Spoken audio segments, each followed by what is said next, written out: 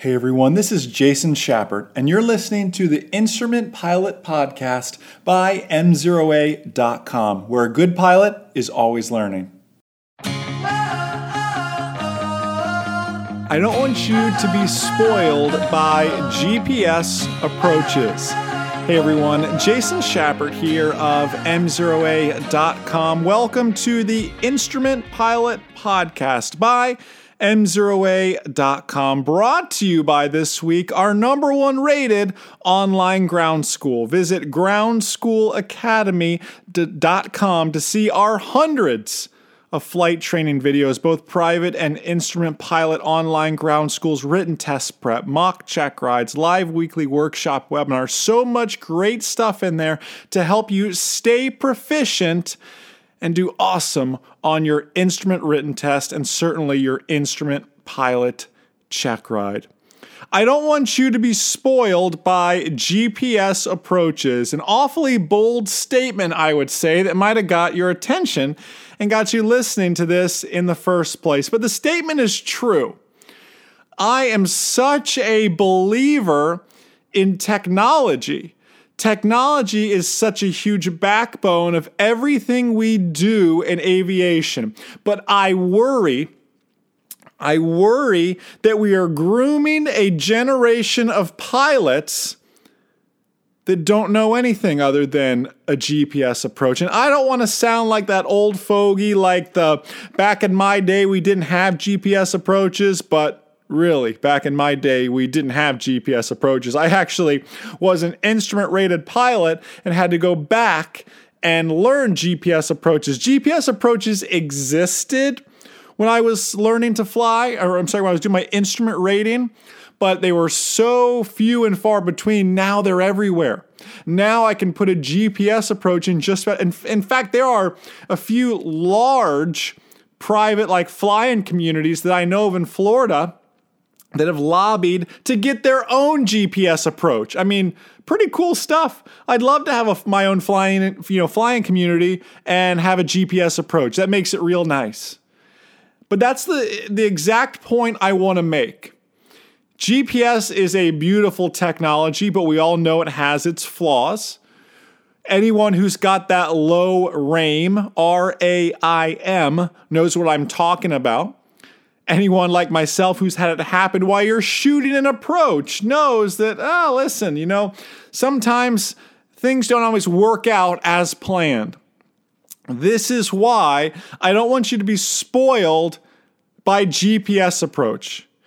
GPS approaches are so popular, they've become a first choice for not only general aviation, but professional pilots alike.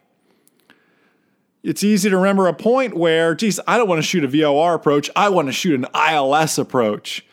And then GPS came into effect. Now we choose GPS approaches over our ILS approaches. But my point I want to make on this podcast is we cannot let our skills erode on shooting an ILS approach. Or what about a localizer approach, localizer only? What about a localizer back course? How about a VOR approach? Notice I didn't mention an NDB approach. Listen, even I know when technology is dying. NDB, can you still shoot them? Sure. But here's how the FAA stands on it. The FAA says NDB approaches, when something breaks on that NDB, we're just not going to fix it anymore. So once it's broken, it's broken. It's decommissioned.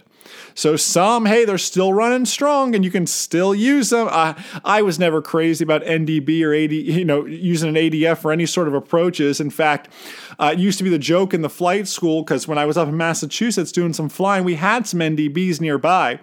And the applicants, before their check ride, would sneak out to the airplane and put an in-op sticker on the ADF and say, "Sorry, Mr. or Miss Check Ride Examiner, our ADF is in-op. Yeah, we won't be able to do any NDB approaches," just because students, and that was 10 years ago, just didn't want to do them back then. It was just, it wasn't that they're difficult. It just takes a little more thinking than an ILS approach does per se, a little more mental math in calculating that. You say, how do you need more mental math when it just points to the station? But still, Regardless, it makes a little bit of work for pilots.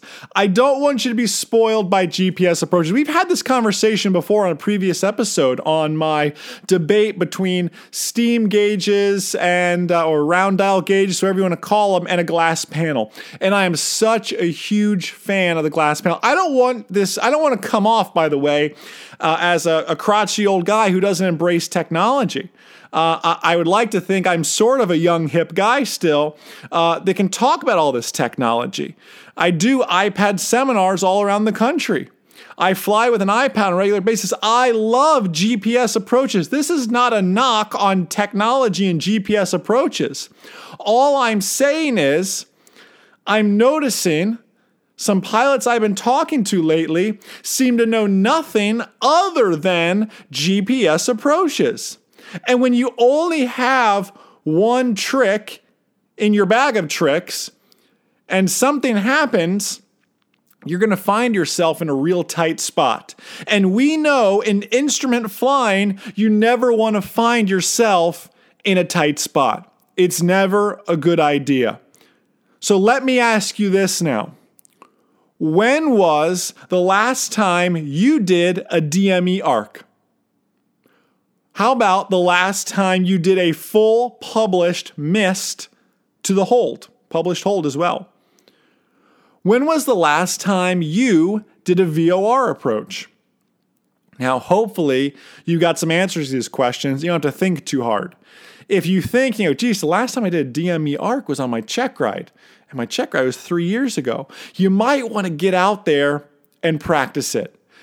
Because there could arise a situation where something hits the fan and the only approach available involves a DME arc. And you can say, Jason, don't worry about it. I'm sure I can just get vectors right to the final approach fix. And maybe you can. But having a skill like being able to fly a DME arc takes a very rare skill. It makes you a better instrument pilot.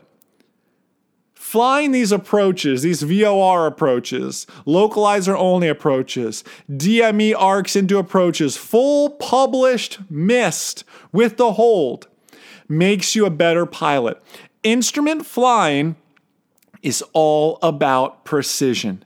If you can stay precise and you build this foundation, you see that, again, I love GPS approaches, but sometimes it's important to have a strong foundation and a diversity of approaches to fall back on, because the GPS approach may not always be there for you, but maybe the ILS is available, or the localizer approach, or the VOR approach.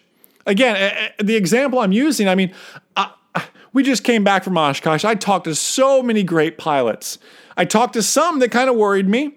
And some of those that worried me were the ones that just, man, I love precision GPS approaches, and I love them too. But could they go shoot a non-precision, obviously a VOR approach is non-precision, could you shoot a non-precision approach like that?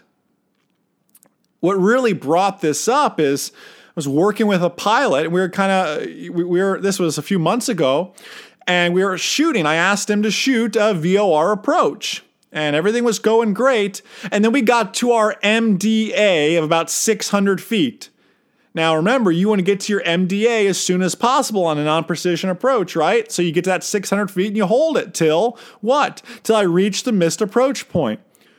Well, you hit that MDA, sometimes miles out, hopefully a few miles away from the missed approach point, because you want to have plenty of time to see the runway.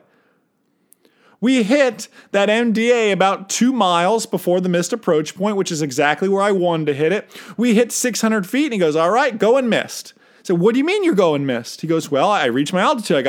We're pretending we didn't see it, right? We're going missed. He said, no, this is a non-precision approach. When you hit your MDA, your minimum descent altitude, see there's a decision height, DH, where I have to make a decision, sometimes called a decision altitude. I need to make a decision at that height or at that altitude. Do I go missed or do I continue down?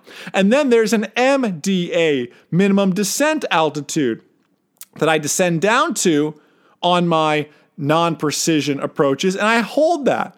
Well, we got to that MDA, And he wanted to go missed as if it were decision height. I had to explain to him, I just explained to you. He said, oh, I don't seem to remember that. I said, when's the last time you did a VOR approach? Probably on my check ride 6 years ago.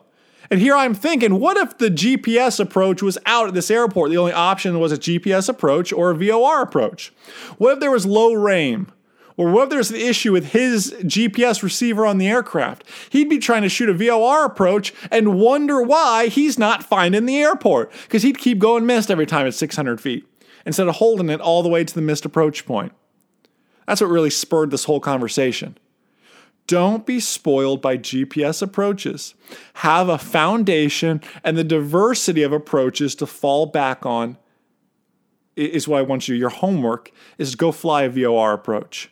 Go fly a localizer only or localizer back course type approach. Geez, you can even fly a non-precision GPS approach for all it matters, just to get the precision, non-precision thing down pat to make sure we have that there. That's your homework. Guys, if you're not an instrument pilot, you're an aspiring instrument pilot, maybe you're listening to this, you just want to stay proficient, I appreciate you guys. Thank you for helping make this 5-part podcast series numbers 1 through 5 in iTunes. The Private Pilot Podcast, Instrument Pilot Podcast, Commercial Pilot Podcast, the CFI or Flight Instructor Podcast, and Inspire Aviation own spots 1 through 5 on the iTunes top charts in the aviation category. And it's thanks to you guys. It's thanks to your listenership. It's thanks to your subscriptions, your reviews. And I want to thank you for that. We're so blessed to have great fans and followers like you guys. I encourage you guys to check out our #1 rated online ground school, groundschoolacademy.com. Consider becoming a member today and take your proficiency and your instrument training to the next level. Guys, enjoy the rest of your day, and most importantly, remember, a good pilot is always learning. Have a great day, guys. See ya.